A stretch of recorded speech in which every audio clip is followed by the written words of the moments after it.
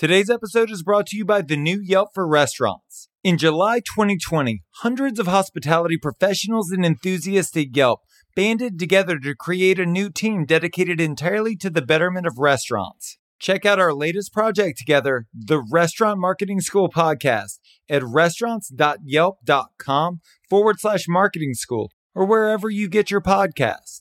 Now here we go.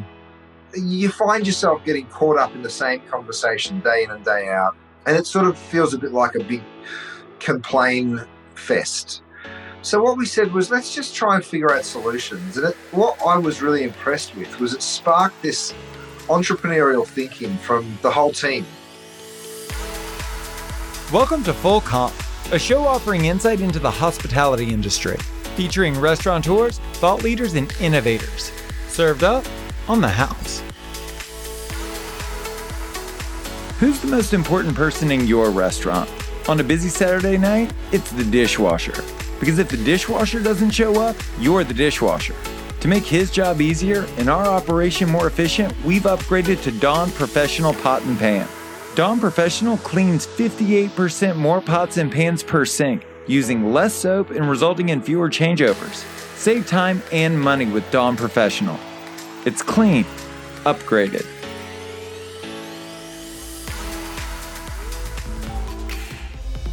As an industry, we can look at the pandemic as a blessing or as a curse. And no matter which one you choose, you'll be right. Celebrity chef Curtis Stone is choosing to view the pandemic as an opportunity to improve. Today, we run through the operational improvements he's made and the impact they've had on his restaurants.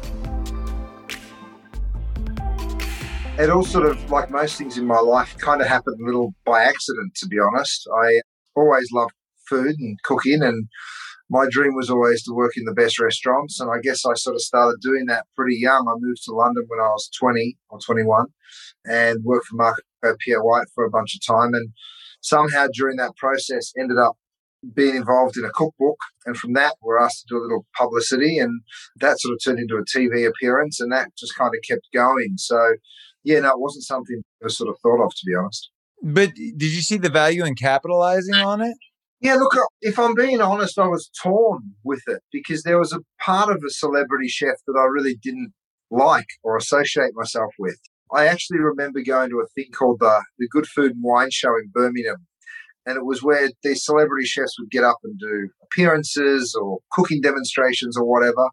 And I got asked to go down there with Marco and his team. And at the end of the first day, I remember going into the bar in the Hilton, stinky old hotel, and there was all the celebrity chefs on one side of the bar, and there was Gordon Ramsay and Marco and a guy named Gary Rhodes, and the real chefs kind of sitting over in a little corner.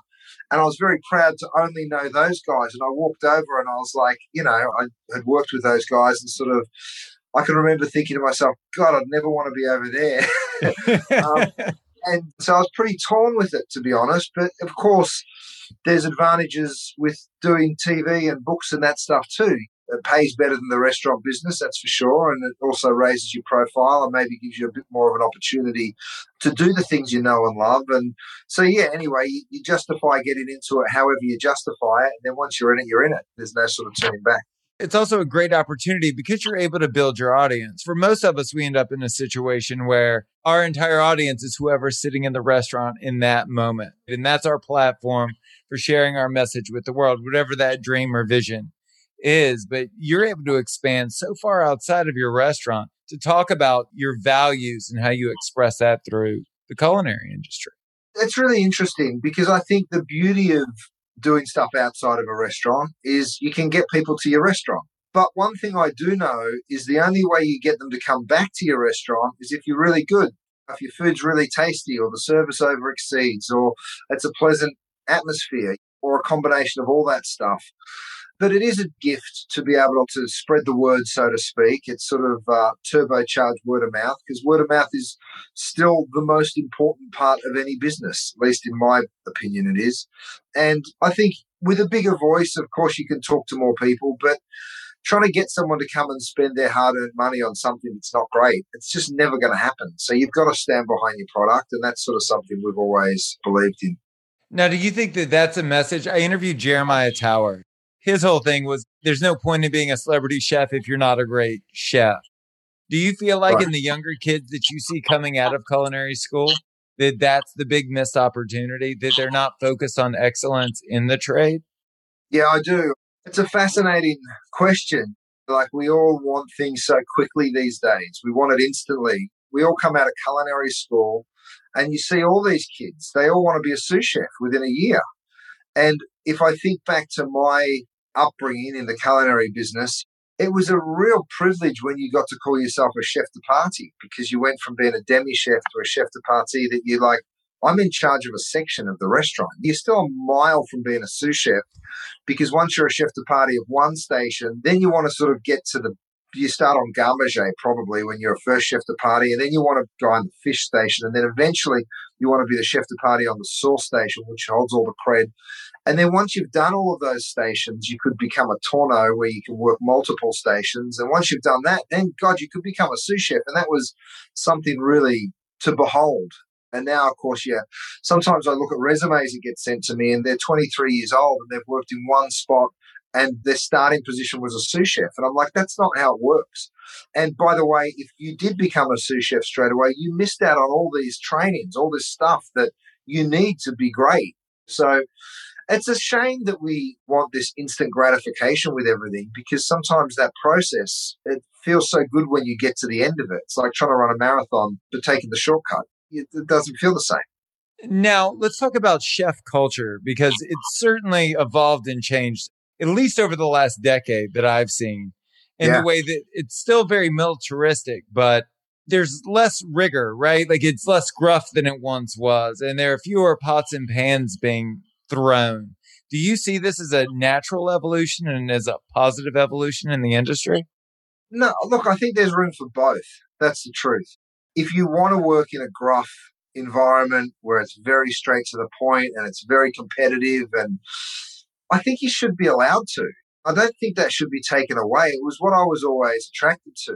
I went to work for one of the craziest chefs because he was crazy, because of his reputation.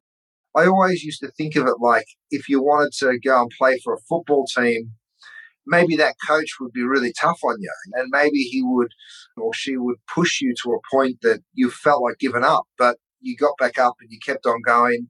And I don't know why we can't have that.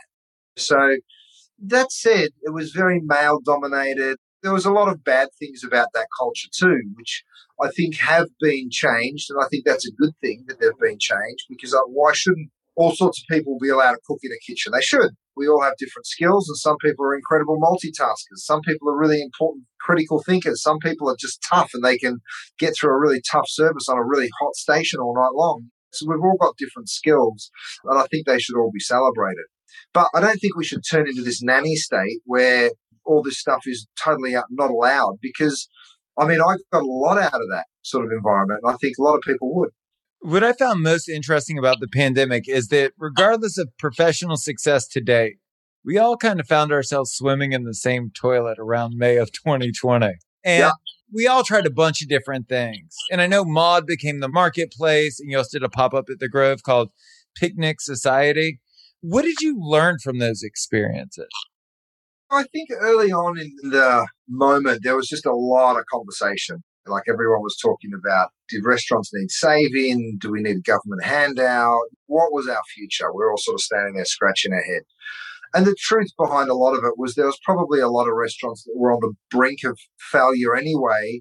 And I think we could probably all put ourselves in that bucket for the most part. I don't know anyone that's like, oh no, we're doing really well. We're full every night. We've got hundreds of thousands of dollars in the bank as a cushion. There's no one really in that space in our industry. So what we decided as a team was to not talk about it and just get on with it, because you find yourself getting caught up in the same conversation day in and day out. And it sort of feels a bit like a big complain fest. So what we said was, let's just try and figure out solutions. And what I was really impressed with was it sparked this entrepreneurial thinking from the whole team. I had people coming to me that you wouldn't imagine would be coming up with business plans or ideas, but they'd come and be like, what if we did this? What if we did that? And we laid some people off right at the beginning, and something really affected me on this third or fourth day of after some of those furloughs. And it was a text message I got from one of our choppers. She literally was in the back cutting onions for most of her day. And it's a pretty unrewarding job, but she was really good at it. We just, with less volume, needed less hands and could afford less hands. And she was one of the people that we let go. And she texted me and said, I'm a single mum and I know why you had to let me go, but I just need work and I'll do anything. Can you please help me? And it changed everything for me because I sort of stopped and I was like, no, we've got to do something different. We've got to continue to try to create opportunities for our team. So whether we make money or not, even if we lose a little, we've still got to try it. So that's sort of why we went to doing all of these different things, because frankly, it would have been a smarter decision financially just to say, stop it, just everything stops, close down, apply for a PPP, put that money in the bank until we need it one day and we'll reopen when we can safely do so. But we've sort of chosen the other route, which is just grinding through it. And there's success, there's failure. Like it's hard and it's not easy, but we're not here to whinge and complain about it. We're here to get on with it and do the best we can. And when we feel like something's failing really badly, we stop and we pivot again and keep trying to do something different. One of the things that's come up time and time again in these interviews is that people say, I had no idea that I could run such a lean operation. Like one restaurant guy to another. The first time I walked into Gwen, the first thing I thought was, man, it's beautiful. And the second thing I thought was, man, those linens are fucking expensive. I just knew. And so has there been a leaning out process for you? And if so, where have you chosen to make those cuts? For sure. You're absolutely right. And by the way, those linens I took home every night, washed in my washing machine because I didn't trust the linen company with them. It's like in every aspect. There's certain things that you turn around and you're like, well, hold on, how much do those boxes cost us? We're paying $2 for each box that we put a thing of food into. And you sort of become ultra tactical in the decisions that you make, right? Because you have no other choice. And you lose a lot of the fluff. That's the first thing to go. We used to have 2 full-time people that polish glassware every night. And that's all they do is just stand there. They had a steamer and they would polish glassware all night long. And look, we're not even open for restaurant seating at all, but you do have to stop and go, how important was that piece of the process?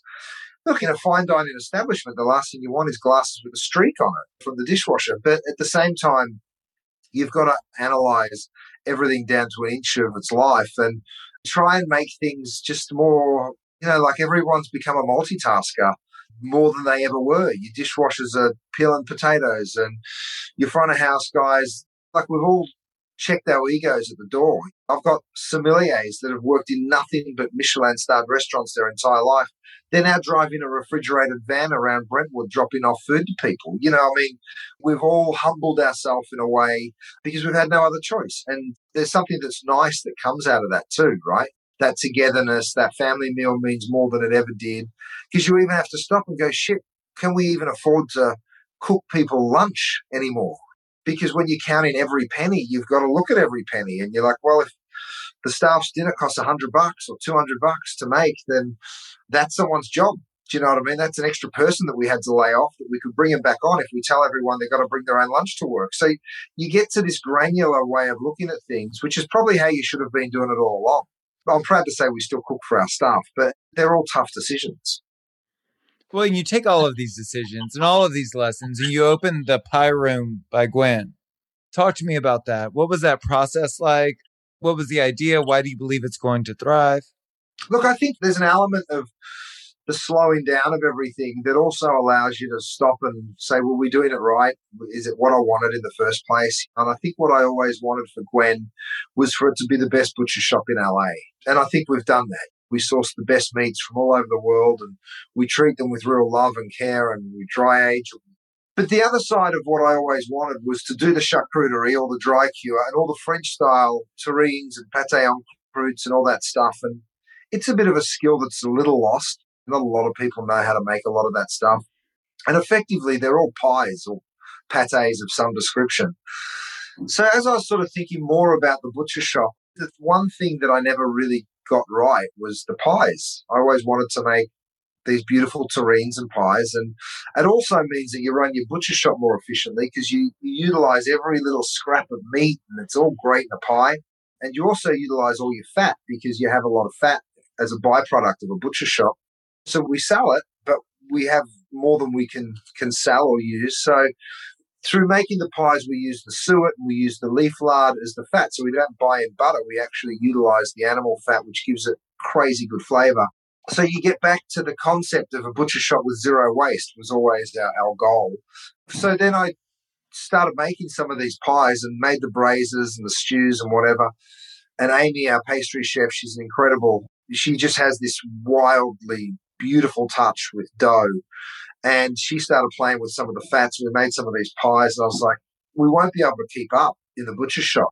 They're too good. They're going to sell really, really well. So we decided to re-energize the Maud space for a few months at least and just sort of do something with that. So we've come down here to make the pies, and that's sort of how we're doing it. My standard joke is I spend all day making dough, but we're not making much dough, but I'm making a lot of dough. It's good fun. You're also working on a television project called Field Trip. Talk to me about that. Well, Field Trip was very organic. It was what we were doing for Maud anyway. We did 4 or 5 years of single ingredient menus. So after 40 or 50 of those menus, you kind of get to the point where you're like, I don't know what to do a menu around. I've done asparagus and I've done carrot and I've done parsnip. You've done most of it. And it was starting to feel like a bit of a reach. So we sat down as a team and said, well, what should the restaurant evolve into? Because it's got to change. We're a bit bored with it, so I'm sure our customers will be soon too. So let's change it. And then we spoke for a long time about wine and wine pairings and how big a component of the menu the wine pairings had become and how good a job the wine team were doing. So we sort of said, well, what if the wine became the central point of the restaurant? What if it became the focus of the menu? Because for the most part, chefs always create a dish and then tell the sommelier to find a wine that works with it. And we sort of said, what if you started with a wine and then created a dish around it? And as we kicked that idea around a bit more, we said, well, what if the region that the wine comes from becomes the inspiration for the menu? And we said, all right, let's do it. But then, of course, there's no point in just doing it from a textbook and reading about Bordeaux if you haven't been there. You've got, so I said, well, maybe a couple of us could sneak over there for a couple of days, but we'd have to do it on a shoestring. And so that's what we started to do. And it was literally me and maybe the chef and maybe a sommelier or maybe a pastry chef or whatever. We changed it up a little. Some months I'd even say, look, you guys go, I'll sit this one out. So we started doing that and it was really fun. I know you've got 48 hours in a region to absorb as much as you can and somehow create a 10-course menu to do it justice. It ends up just being packed full of meeting with chefs and going to meet suppliers and drinking wine and all this fun stuff. And I was telling a buddy of mine who was a cinematographer about how we created the menu. And he's like, dude, that's a TV show. Why aren't you filming it? I was like, it would be fun. And anyway, we shot one as a bit of a pilot and showed it to PBS and they loved it. So, yeah, we've done nearly 3 seasons of it now. It's absolutely incredible. And I think it speaks to the idea that it all comes from a really authentic place. It's not like the television is recreating reality. It's just highlighting the reality of your life.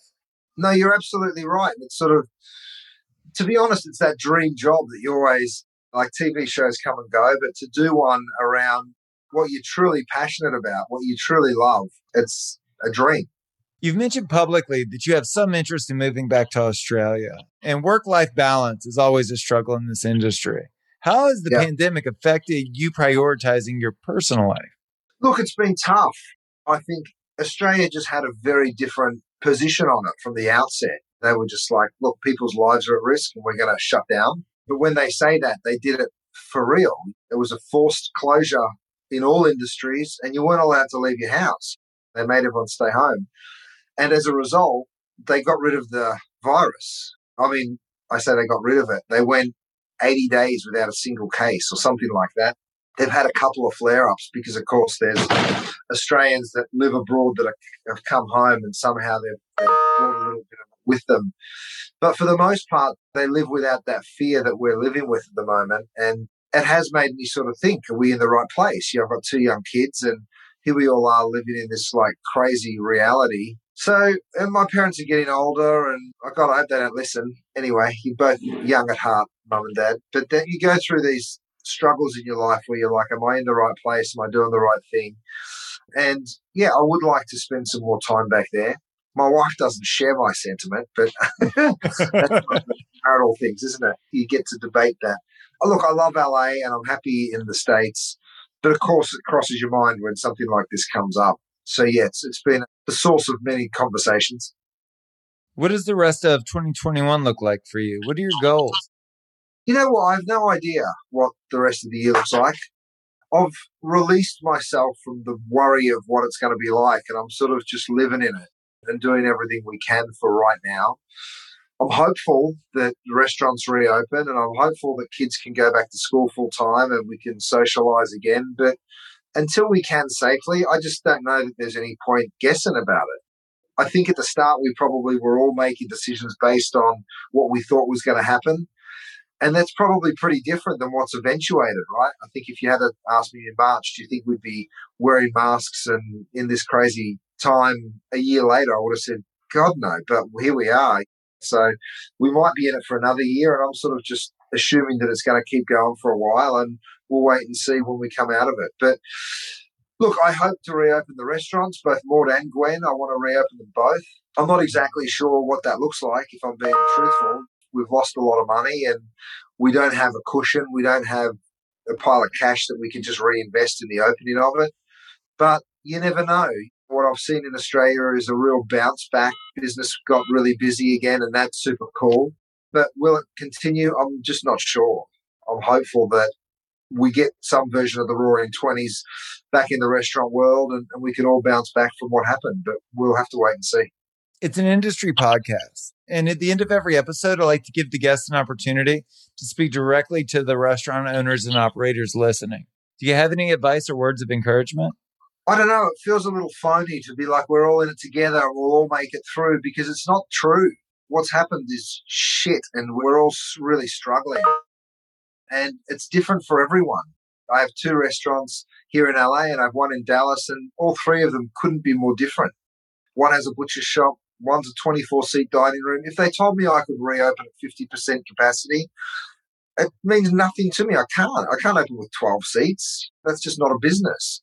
I have no outside dining in either of my spaces here in LA. In Dallas, we're busy the whole way through. We have a patio. We have indoor dining open. And the truth is, your reality is your reality. You're the only one that really knows it. And I feel like what's right for me is to not give up, to keep pushing and to keep fighting. But that might not be right for someone else. So I really think you've just got to be true to who you are and true to what's right for you and your team and do the very best you can. But we're all just sitting around waiting and wondering what's going to happen. I wish that we got more assistance. I wish that things were lighter and easier, but they're not. They suck. And you've just got to kind of keep doing what's right for you and lean on each other. I know that I'm talking to all of my buddies in the restaurant business more than ever and sharing ideas. Something else works for somebody else and they tell me about it, I'll give it a shot. I think as a community, this could divide us or it could really connect us. And I think it's connecting us more than ever. And that's a good thing. But yeah, like hang in there. It's brutal. That's Chef Curtis Stone. For more on the chef, visit curtisstone.com. If you want to tell us your story, hear previous episodes, or check out our other content, go to restaurants.yelp.com/fullcomp. Thank you so much for listening to the show. You can subscribe wherever you get your podcasts. While you're there, please leave us a review. A special thanks to Yelp for helping us spread the word to the whole hospitality community. I'm Josh Kopel. You've been listening to Full Comp.